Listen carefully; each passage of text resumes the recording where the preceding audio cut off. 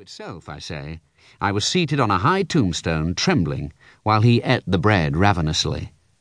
"You young dog," said the man, licking his lips, "what fat cheeks you have got."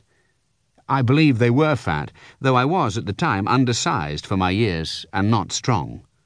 "Darn me if I couldn't eat them," said the man, with a threatening shake of his head, "and if I hadn't half a mind to it." I earnestly expressed my hope that he wouldn't, and held tighter to the tombstone on which he'd put me, partly to keep myself upon it, partly to keep myself from crying. "Now look'ee here," said the man. "Where's your mother?" "There, sir," said I. He started, made a short run, and stopped and looked over his shoulder. "There, sir," I timidly explained. "Also Georgiana, that's my mother." "Oh," said he, coming back. "And is that your father, along of your mother?" "Yes, sir," said I. "Him too, late of this parish." "Ha," he muttered then, considering. "Who'd you live with, supposing you're kindly let to live, which I hadn't made up my mind about?" "My sister, sir, Mrs. Joe Gargery, wife of Joe Gargery, the blacksmith, sir." "Blacksmith, eh?" said he, and looked down at his leg. After darkly looking at his leg and at me several times, he came closer to my tombstone, took me by both arms, and tilted me back as far as he could hold me, so that his eyes looked most powerfully down into mine, and mine looked most helplessly up into his. "Now look'ee here," he said, "the question being whether you're to be let live.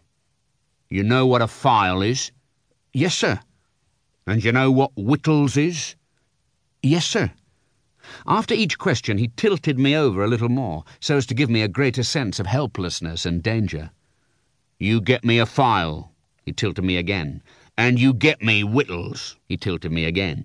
"You bring 'em both to me," he tilted me again, "or I'll have your heart and liver out."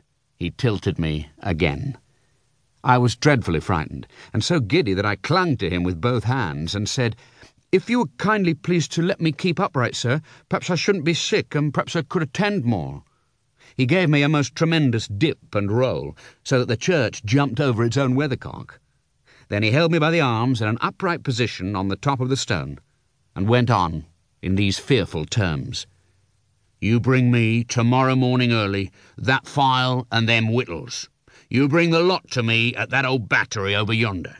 You do it, and you never dare to say a word, or dare to make a sign concerning your having seen such a person as me, or any person somever, and you shall be let to live. You fail, or you go from my words in any particular, no matter how small it is, and your heart and your liver shall be tore out, roasted and ate.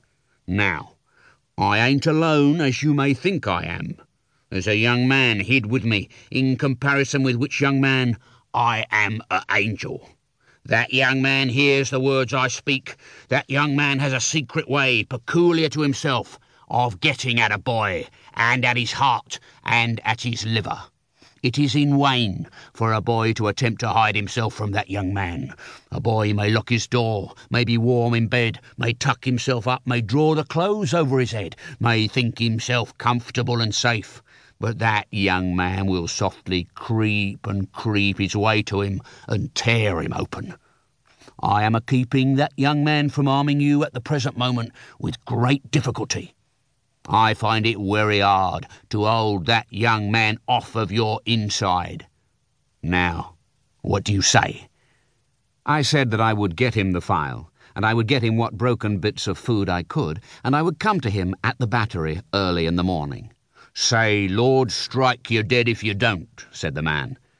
I said so, and he took me down.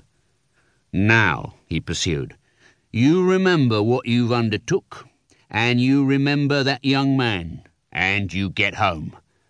Good night, sir," I faltered.